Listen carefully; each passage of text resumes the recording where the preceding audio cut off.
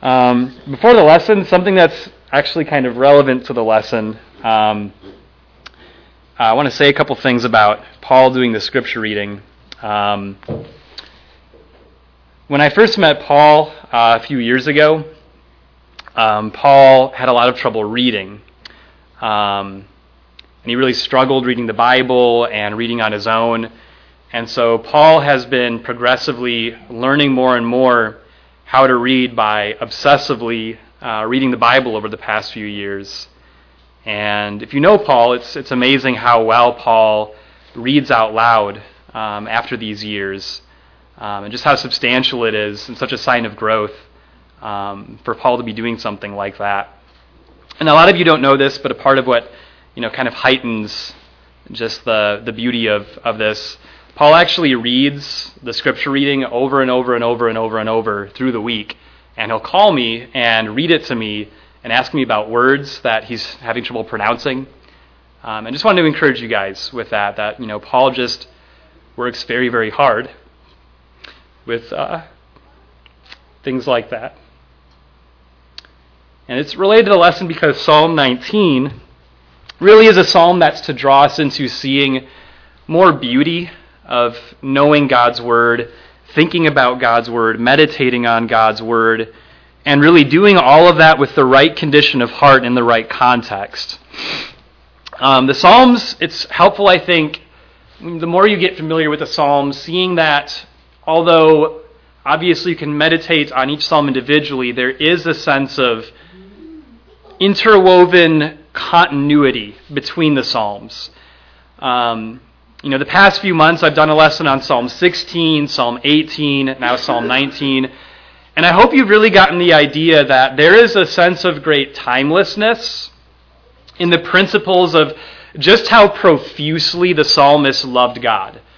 That really their love for God, their attitude toward God, their humility in considering God, God's activity, God's work, not only is it timeless, but it's actually still very presently challenging, oftentimes to consider how much less they knew than what I know, and yet still how much more reverence and appreciation they had of God. In terms of actual introduction to the psalm itself, there's a couple of interesting things about the psalm. Psalm 18 talks a lot about God's part and how God had been doing all of these great things for David, empowering David, making it possible for David to fulfill God's purpose for him as a king to overcome his enemies. And something that I think is very common, I think it's very common in our culture, it's common with me, but I think it's always been common. Last week when we looked at Jeremiah 14, I think we've seen it there. That very often what happens is we think very highly in our expectations of God's side of things, right? We want God to bless us completely. We want God to be completely faithful to his purpose. We want God to do all of the good things that he's supposed to do for us. And we can very easily put so much weight in that without also having the humility to consider, well, what does God desire for me to do, right? There's maybe some part that I'm actually supposed to play in this. The psalmists don't make the mistake of seeing grand things with God, but then neglecting, well, what is God's will for me? And is there any importance to that? Is there any weight to that? With the Psalms, what we see in their faith is both the glory of God's promises and the faith that connects very obediently to those promises are completely balanced together, especially as we see it in Jesus. All of these things just ultimately really point to new covenant realities as they're communicated with Old Testament language, as I often say with the Psalms. Another interesting thing about this is the prayer doesn't really begin until verse 11 through 14. So many of the Psalms, they're like prayerful meditations or very like God-oriented meditations that flow very seamlessly between thinking about God and then talking directly to God. And then oftentimes in the Psalms, they'll think about God, they'll talk about God, they'll think about God and talk about God. when the psalmists think about God, that obviously motivates them to talk to God. And so we see that seamlessness in the psalm. Another thing that I hope to kind of deal with is verse 1 through 6 seems like it's almost not even connected to the rest of the psalm, right? So obviously the song that we sang about Psalm 19, the law of the Lord, it didn't even deal with 1 through 6, right? So it kind of seems like, okay, so creation tells of the glory of God, and, the sun does its thing, and that's great. And then, oh, wait a minute, yeah, the law of the Lord is also perfect, right? So it seems like this very jarring, seeming unrelated connection, but I would really like to try to show how connected these ideas are and how verses 1 through 6 actually lead into the rest of the psalm. The first thing that just very generally I think lends itself to that is that this psalm progressively zooms in. So it starts in verses 1 through 4 with the heavens, and I think that's like the expanse of the universe and the night sky and all that's out there. And then it zooms in a little bit more at the end of verse 4 and verse 5 and 6 with the sun, the effect that the sun has on the earth. And then it zooms in even more with God communicating through his word and different aspects of how God communicates with his word to connect with mankind. And then it zooms in even more in verse 11 through 14, where David, as the psalmist, talks about how God is even seeking our innermost being, to look into our being, to look into our thoughts, so that even the innermost aspects of who we are given to God and see his glory. So there's a progressive, again, it starts with looking at the heavens and their expanse, and then slowly, or rather somewhat rapidly in a short psalm, zooming in progressively. So we're going to start with verses 1 through 6 and see God's glory in the heavens. And I'd like to read verses 1 through 4 to kind of reintroduce this. Psalm 19, verses 1 through 4. The heavens are telling of the glory of God, and their expanse is declaring the work of his hands. Day to day pours forth speech, and night to night reveals knowledge. There is no speech, nor their words. Their voice is not heard. Their line has gone out through all the earth, and their utterances to the end of the world. In them he has placed a tent for the sun. So a question I'd like to ask is, how do the heavens declare and communicate the glory of God? And by the way, this psalm, I think, is really all about the glory of how God communicates with mankind. Again, to connect with us on a very intimate, substantial level. But if you look at verse 1 and 2, the heavens are telling the glory of God. Their expanse is declaring the work of his hands. And then verse 2, this language is interesting, almost like the language kind of illustrating like a fountain pouring out. Day to day pours forth speech. Night to night reveals knowledge. And then verse 4, the middle phrase, their utterances have gone to the ends of the world. So the idea is something is being communicated, and being communicated very loudly, very constantly, very abundantly. But in verse 3, it's not with verbal words and verbal language, so it's not with speech. And I'd like to begin thinking about this with thinking about how people communicate through art and visual means. When you go to like a museum or you see artists painting things, oftentimes they're trying to communicate a message in some way through what they've painted or illustrated. I found out, for instance, in art history classes, like there was like this phase of history where people would draw like fruits and objects on a table with a very dark background. And you look at it initially and you're like, oh, that's nice, fruits and whatever. Like it looks like just a realistic painting. But then apparently every single fruit and every object holds some kind of symbolic significance where if you actually understand what the artist was trying to say, there's actually a lot of things being communicated through this art. And maybe something a little bit similar, when I was in Japan a few years ago, I couldn't read anything, and so like everything looked like gibberish, right?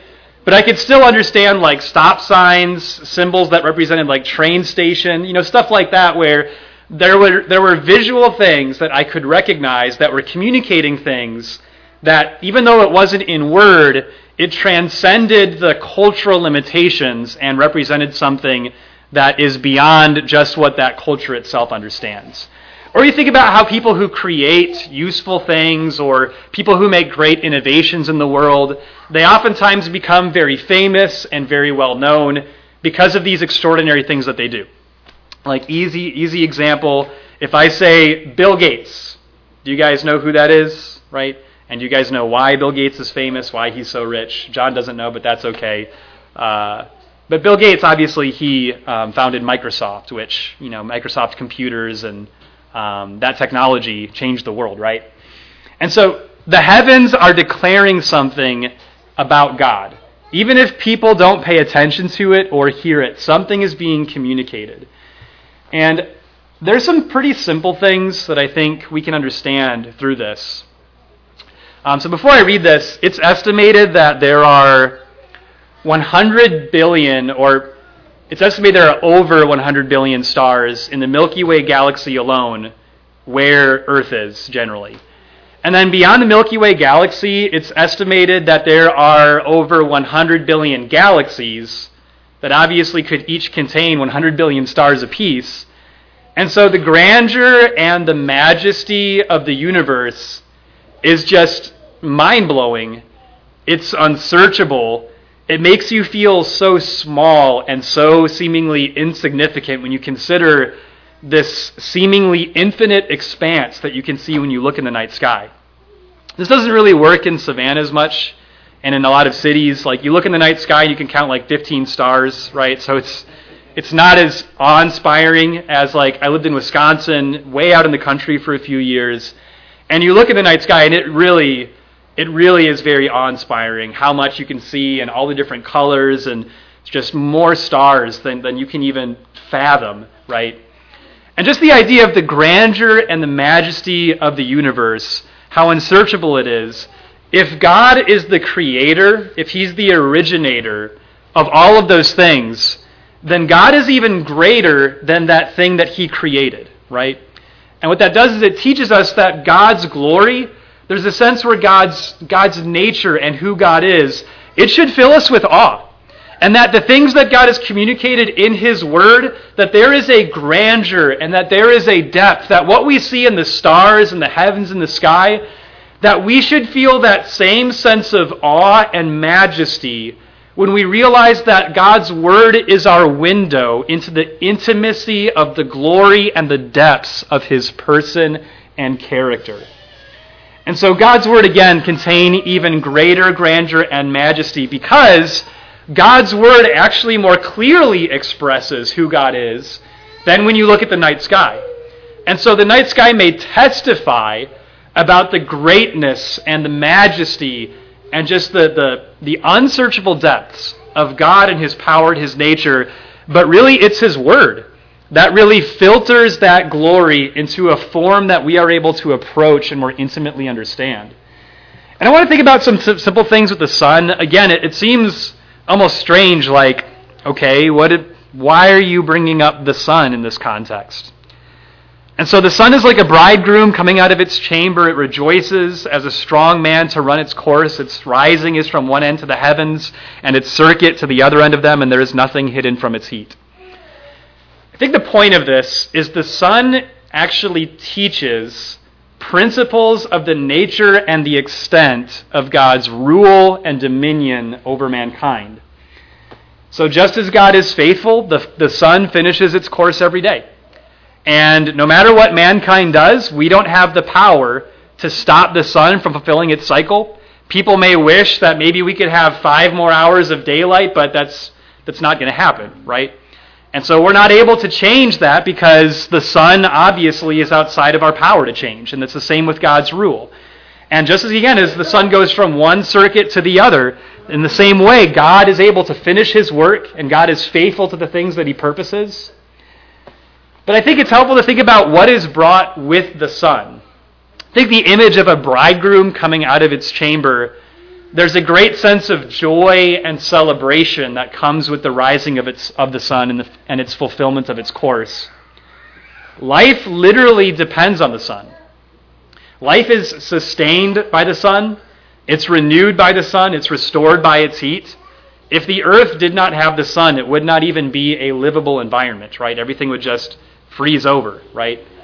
So everybody depends on the Son. It makes life possible. It makes joy possible. It makes it possible for the earth to produce things that we eat and that we enjoy. It makes it possible to work. So again, all of these things that make life livable and joyous, all of that comes from the Son fulfilling its course. And that again teaches us things about the nature of God's rule, the nature of His Word, and how much we should embrace God's Word and desire to learn it and submit to it. So let's look at 7 through 10. I want to read this, and I want to start by kind of pulling back a little bit and thinking about a problem that I think is helpful to work out. But let's read 7 through 10 first. The law of the Lord is perfect, restoring the soul. And actually, so pause there for a second. The sun restores the land, plants, the cycles of life, the seasons. The sun makes it possible for life to be renewed and restored. And I think that is a very clear transition where the first thing he considers the law of the Lord, the rule, the dominion of God. It restores the soul as the sun restores the soil of the earth. The testimony of the Lord is sure, just as the cycle of the sun is sure, making wise the simple. The precepts of the Lord are right, rejoicing the heart, just as the sun makes joy in life possible. The commandment of the Lord is pure, enlightening the eyes, just as the sun brings light for us to navigate our environment. The fear of the Lord is clean, enduring forever, just as the sun endures generation after generation. The judgments of the Lord are true, they are righteous altogether. They are more desirable than gold, yes, than much fine gold, sweeter also than honey, and the drippings of the honeycomb. So I want to pull back a little bit and again present a problem that I think if we can understand the nature of this problem and work through it, it will end up heightening the value of what David says here in this psalm and really helping us understand how special this attitude is and how we can more specifically apply the same attitude. So I want to look at some New Testament passages that, again, I think present us with a problem, right? So it says the law of the Lord is perfect, restoring the soul. Well, Hebrews chapter 7, and these are all passages we're going to look at that are dealing with the law of Moses compared to faith and what Christ has brought in the new covenant. Hebrews 7, 18 through 19 says, "For on the one hand, there is a setting aside of the former commandment because of its weakness and uselessness, for the law made nothing perfect. And on the other hand, there is a bringing in of a better hope through which we draw near to God." So you kind of begin to see the problem there. David says the law of the Lord is perfect and it restores the soul. But the Hebrew writer is saying, well, the law of Moses actually was weak and powerless to give life or restore life. We see that further in Galatians 3:21, where the same consideration is being made in Galatians. The contrast of, okay, so do Christians, should they keep the law of Moses? And how does all this work? And one thing that Paul inserts there, he says, if a law had been given which was able to impart life, which again is seemingly what David is saying, then righteousness would have indeed been based on law. And so Paul is reflecting and saying, actually, a law can't give life. It can't restore life. That's just not what a law can do. And if it could, then righteousness would have been based on law. And then we have John 5, 39 through 40, where Jesus was talking to enemies, people who were opposing his teaching and his life and ministry. In John 5, he says, "You search the Scriptures because you think that in them you have eternal life. It is these that testify about me, and you are unwilling to come to me so that you may have life." So, okay, again, don't the Scriptures lead us to life and teach us how to gain eternal life? So again, this presents us with a problem that I think is very valuable to work out. So right after this in John 5, I thought about inserting this, but actually it was more of I just don't have enough room on the board kind of thing, because we're going to have one more quote. But Jesus will say to these same Jews, "But I know you that you do not have the love of God in yourselves," right? So I think that really helps us to begin to understand the problem. Is in John, Jesus is dealing with an attitude where you have people who are looking in the Scriptures, they're thinking about, how they can obey God, but really it's not coming from a place of genuine faith. It's not leading them to a love of God. They're really not seeing the righteousness of God in his word. And you have, I think, Romans 9:31, and this is very helpful. But Israel pursuing a law of righteousness did not arrive at that law. Why? Because they did not pursue it by faith, but as though it were by works.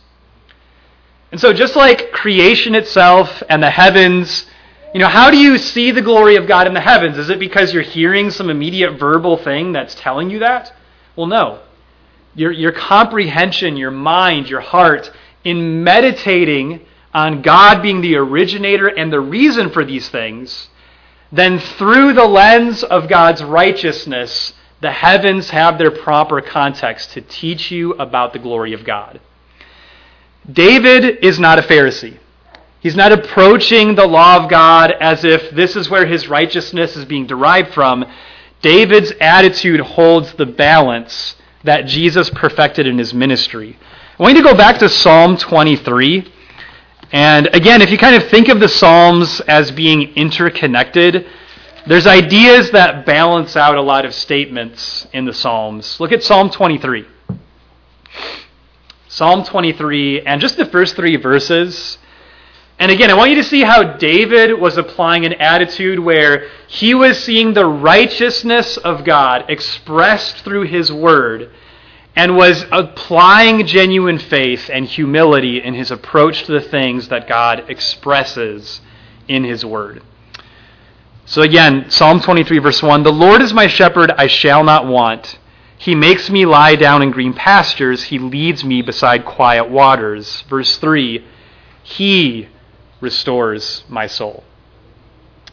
So, okay, is it, the law that's perfect restoring the soul? Or is it God who's restoring the soul? Which is it, right? But really, it's both. And in the Psalms, what you find is the balance, again, of Christ's character. One more thing on this note.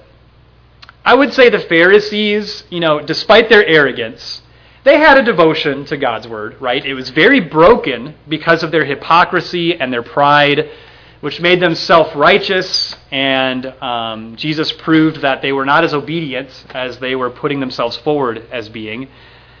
But you have to think about who had more reverence for God's word, Jesus or the Pharisees? And because Jesus had a different approach than the Pharisees, was his attitude, okay, don't worry about being obedient. The problem with the Pharisees, they're too concerned with obedience and they care too much about this whole submission thing. That wasn't Jesus' attitude. But Jesus, because of putting things in their proper context, was able to have a greater reverence, a proper, strict adherence to obedience that was all rooted in a love for God and a desire to be connected with God through genuine faith. And so, Psalm 19, 7 through 10, the psalmist sees every aspect of God's word and its effect when it's connected with in faith in the grandest and most desirable sense. And so when he says the law of the Lord is perfect, restoring the soul, the key thing is the law of the Lord. So I want to talk for a minute about what's being expressed from these different angles. When the psalmists talk about the law, very often they're not just talking about exclusively just the law of Moses that began on Mount Sinai, but rather the expressed rule and dominion of God as a king. So everything in God's word that expresses his character, that demonstrates the nature of his rule, his right to rule, but also how to submit to that rule, the importance of submitting to that rule. What David sees is that submitting to God's rule, carefully obeying God, results in the restoration of the soul.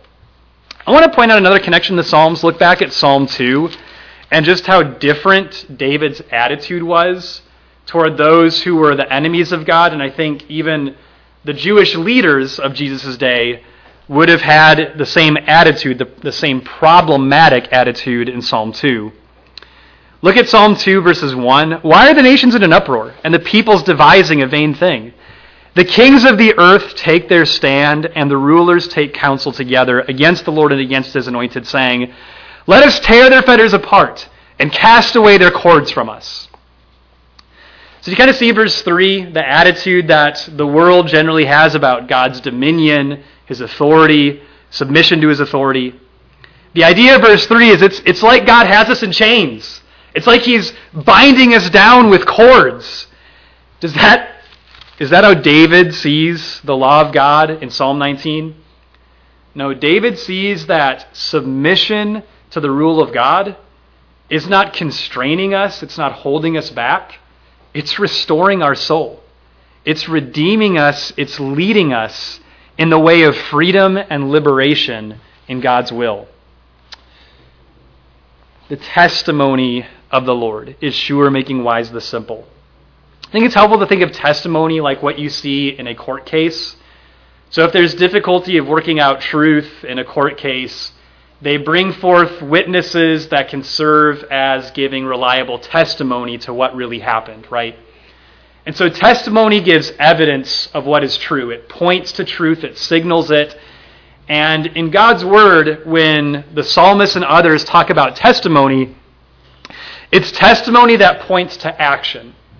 It can be both between man and God, where the testimony of the Lord gives evidence of the grandeur of God, the work of God, expectations of, well, what is God seeking to do? What is his purpose? What are his judgments? What does God want from me? How should I respond to God? And when I understand these things, it's enlightening and it makes wise the simple, people who are willing to humble themselves and accept correction from God's teaching. The precepts of the Lord are right, rejoicing the heart. So, it can kind of get difficult. Okay, what's the difference between law, testimony, precept, statute, commandment? The psalmists, in really meditating and immersing themselves in God's word, that difference mattered to them, right? And so I think what you see with people who wrote the Psalms is they were so deeply invested and had such a love for God's word that these differences that seem insignificant, they knew where those lines were. I think it's helpful to think of a precept more as like a guiding principle, something that's like an advisory principle. But then also precepts, statutes, I think is how it's translated in New King James, is also something like detailed rules for life. And I want you to think about what that would include for someone like David. What would be places in God's Word that David would read and meditate on it, and it would contain detailed guiding rules for life? Think about a book like Leviticus, Numbers, Deuteronomy. Have you thought about Deuteronomy, Leviticus? Have you thought about those books as being books that are just beautiful, perfect? That reading those things, it just rejoices your heart. But that's what David is talking about. That those things are not just beautiful because they give him a sense of direction, but all of these things are testifying to and communicating God's character. And really, if anything, because of what Jesus has accomplished, we are able to look back, and because of what Jesus has done and really showing the full purpose of what God has been leading to in Jesus, because of being able to see God's character more clearly in Jesus, we are more equipped to look back on books like Leviticus and actually more clearly see God's character more perfectly expressed through those things. And then commandment. I think this one's a little bit easier, just considering it as an order to be actively obeyed. And David sees those things as pure. That everything that God says, everything that he commands is purifying. It makes holy. It leads us in holiness. And it enlightens our eyes. It opens us up to really understanding who God is, who we really are. It opens us up to really looking within ourselves and seeing how much we need God's help. Just like we studied with the armor of God and his power, it helps us understand how much we need God's power and strength to work in our lives, the conflicts that we face that we are powerless to overcome on our own. And it's the commandments of the Lord. It's when we obey him and we do it actively that we realize those things more deeply. The fear of the Lord is clean, enduring forever. I think it's helpful to think about this as really our view of God, esteeming God with the greatest awe, reverence, and having respect for who God is. And the fear of the Lord is clean, enduring forever. Having this attitude toward God of fearing him, esteeming him, looking at him with awe and respect, it keeps us safely and securely in his presence. So I think in verse 9, when it says the fear of the Lord is clean, enduring forever, the idea is the fear of the Lord is the basis for an eternal and stable, rooted relationship with God that isn't just shifting constantly, and it keeps our mind in a place where we heed God's warnings and respect his judgments. So the judgments of the Lord, every decision that God makes, and every decision that he's promised he will make, is righteous altogether. What Jesus really clarified, especially in something like the Sermon on the Mount, when he said, like, your righteousness needs to surpass the scribes and Pharisees, or else you will not enter the kingdom of heaven at all. Righteousness is not just what you do. It's not just doing the right thing. Righteousness is doing the right thing with the right intent and the right motive. Everything that God does, whether it's in the Old Testament or New Testament, if we see God punishing wickedness, if we see God rewarding the righteous, if we see him suffering long, if we see him communicating about his judgments that are forthcoming in the future, every decision God makes is an invitation to look into his heart, to see God's selfless intention, how God always does what's necessary to work towards salvation, how God is always considering the greatest need of mankind in all that he does, and how God is always acting selflessly in all that he does. And they're righteous altogether. That if we have genuine hearts, and if we're really thinking about God's word from a place of humility, every time we read God's word, every time we explore it again and again, we are able to explore greater depth of God's heart when we read his judgments. And then verse 10. They are more desirable than gold, yes, so I combined yea and yes there. Yes than much fine gold, sweeter also than honey and the drippings of the honeycomb.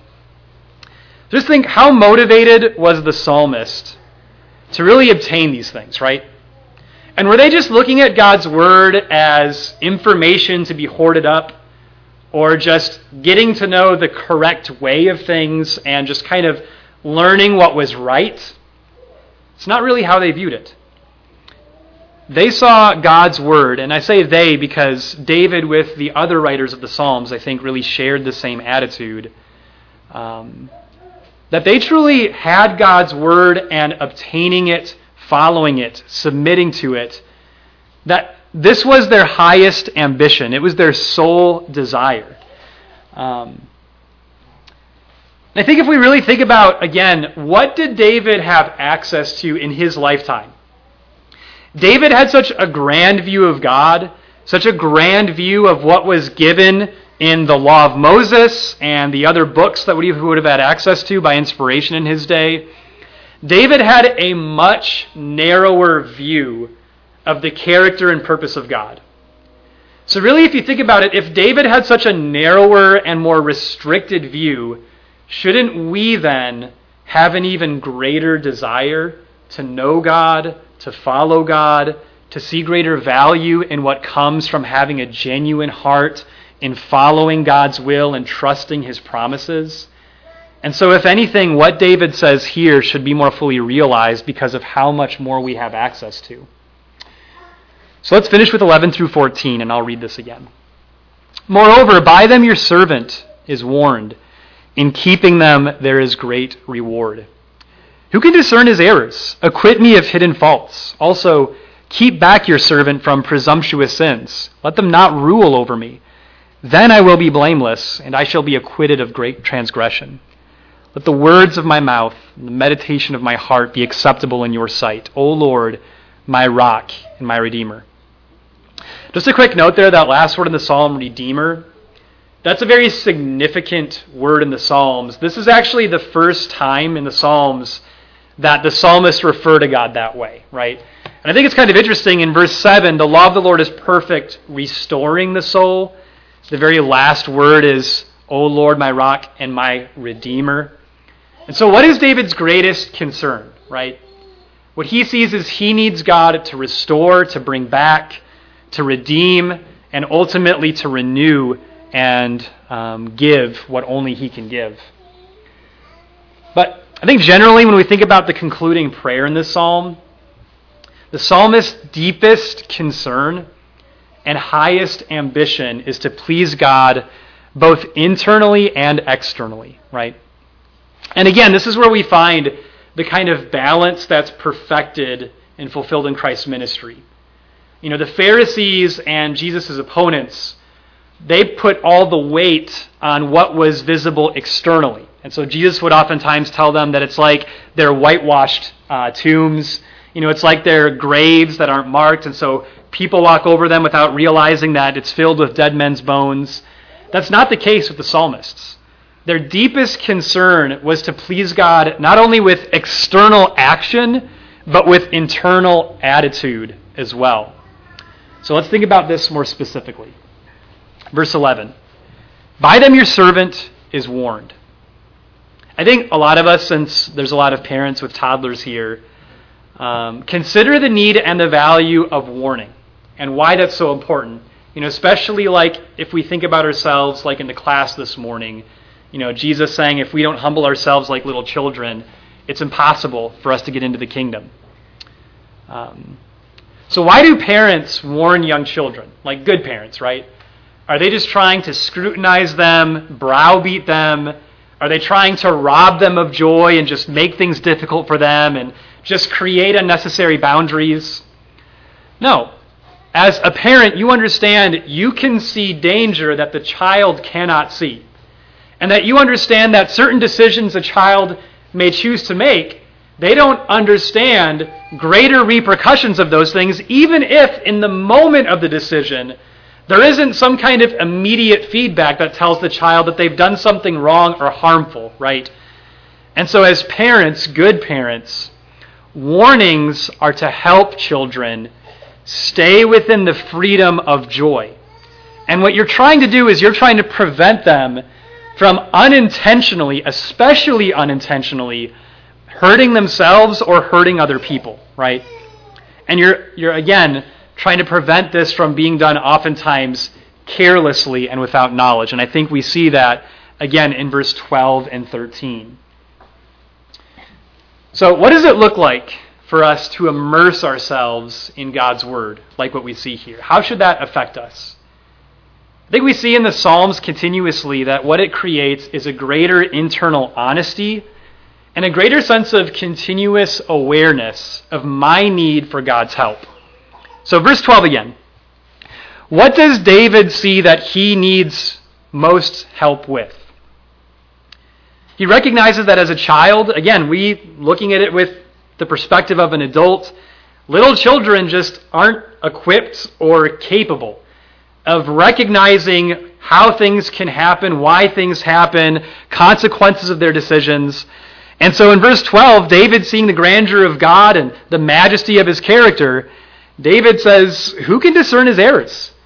That it's not within man himself to guide his own way, that I can't possibly properly understand what I'm doing and what I'm doing wrong. And so I need God to expose those hidden things in my life and, first of all, be long-suffering and merciful to me, but also to help me see those things so that I can understand them and be convicted of them and turn away from them. I want you to notice a couple of connections. Turn to Psalm 119. Psalm 119 is, I think most of us know, the longest book in the entire Bible. We're going to look at the very last verse, which is verse 176.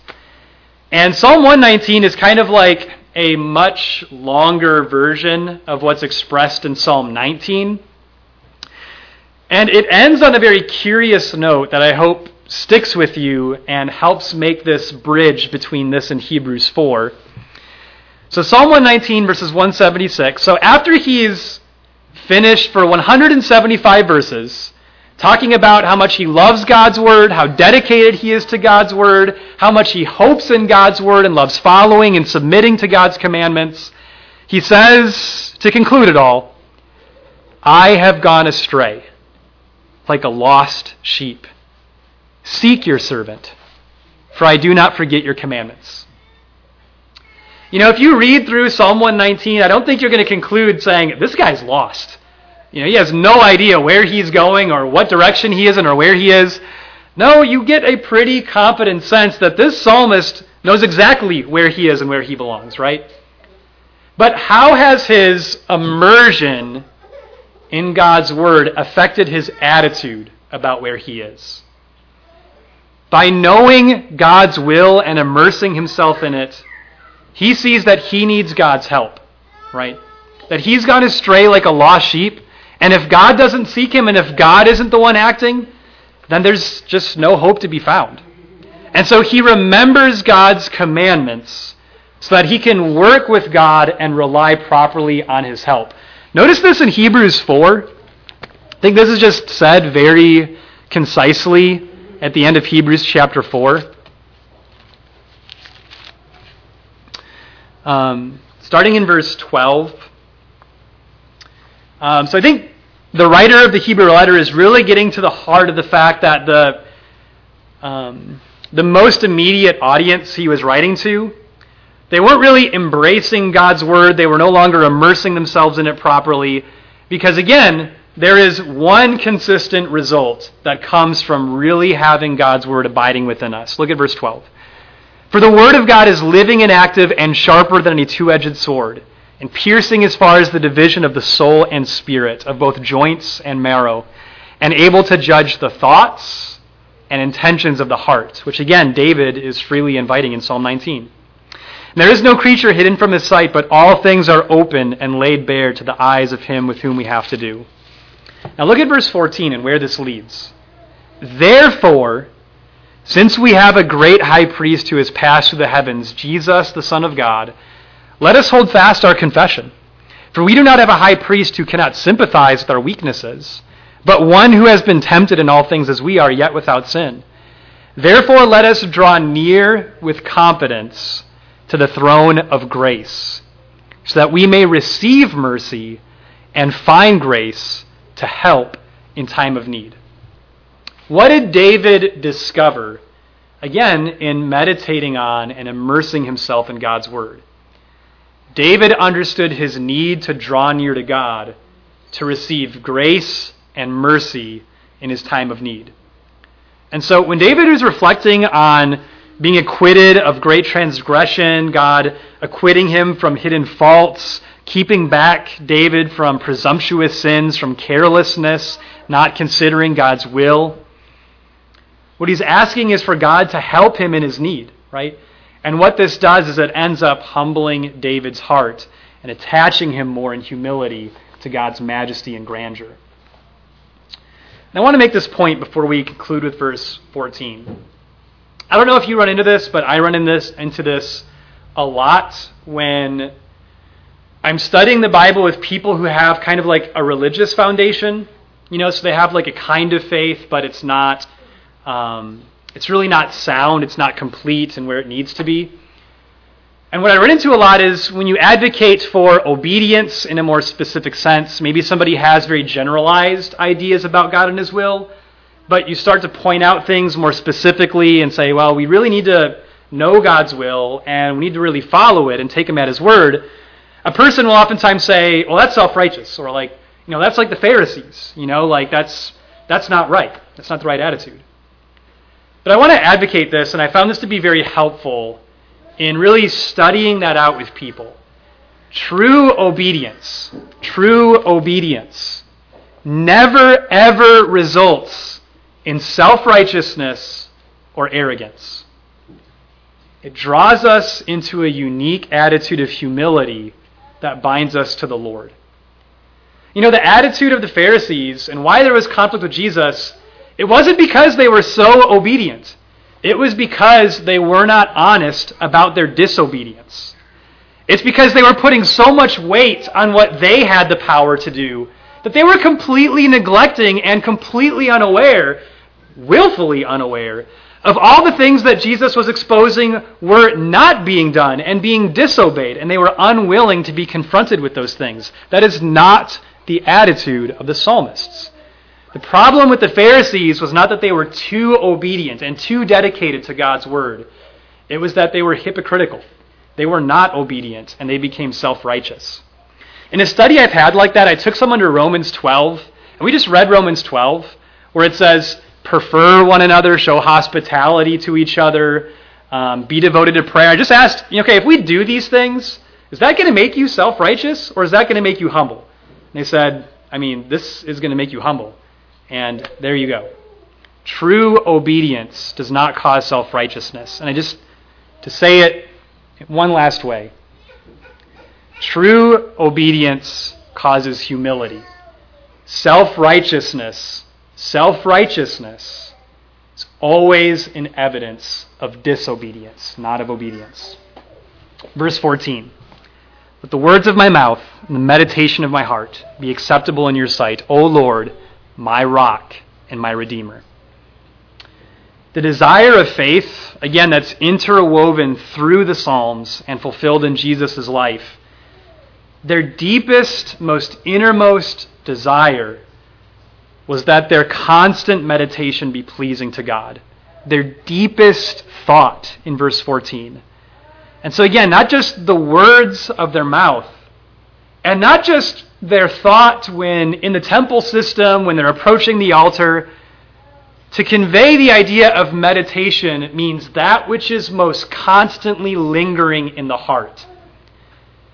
What David desires the most is that everything that is constant within him, that it could be presented to God like an offering being made at the altar.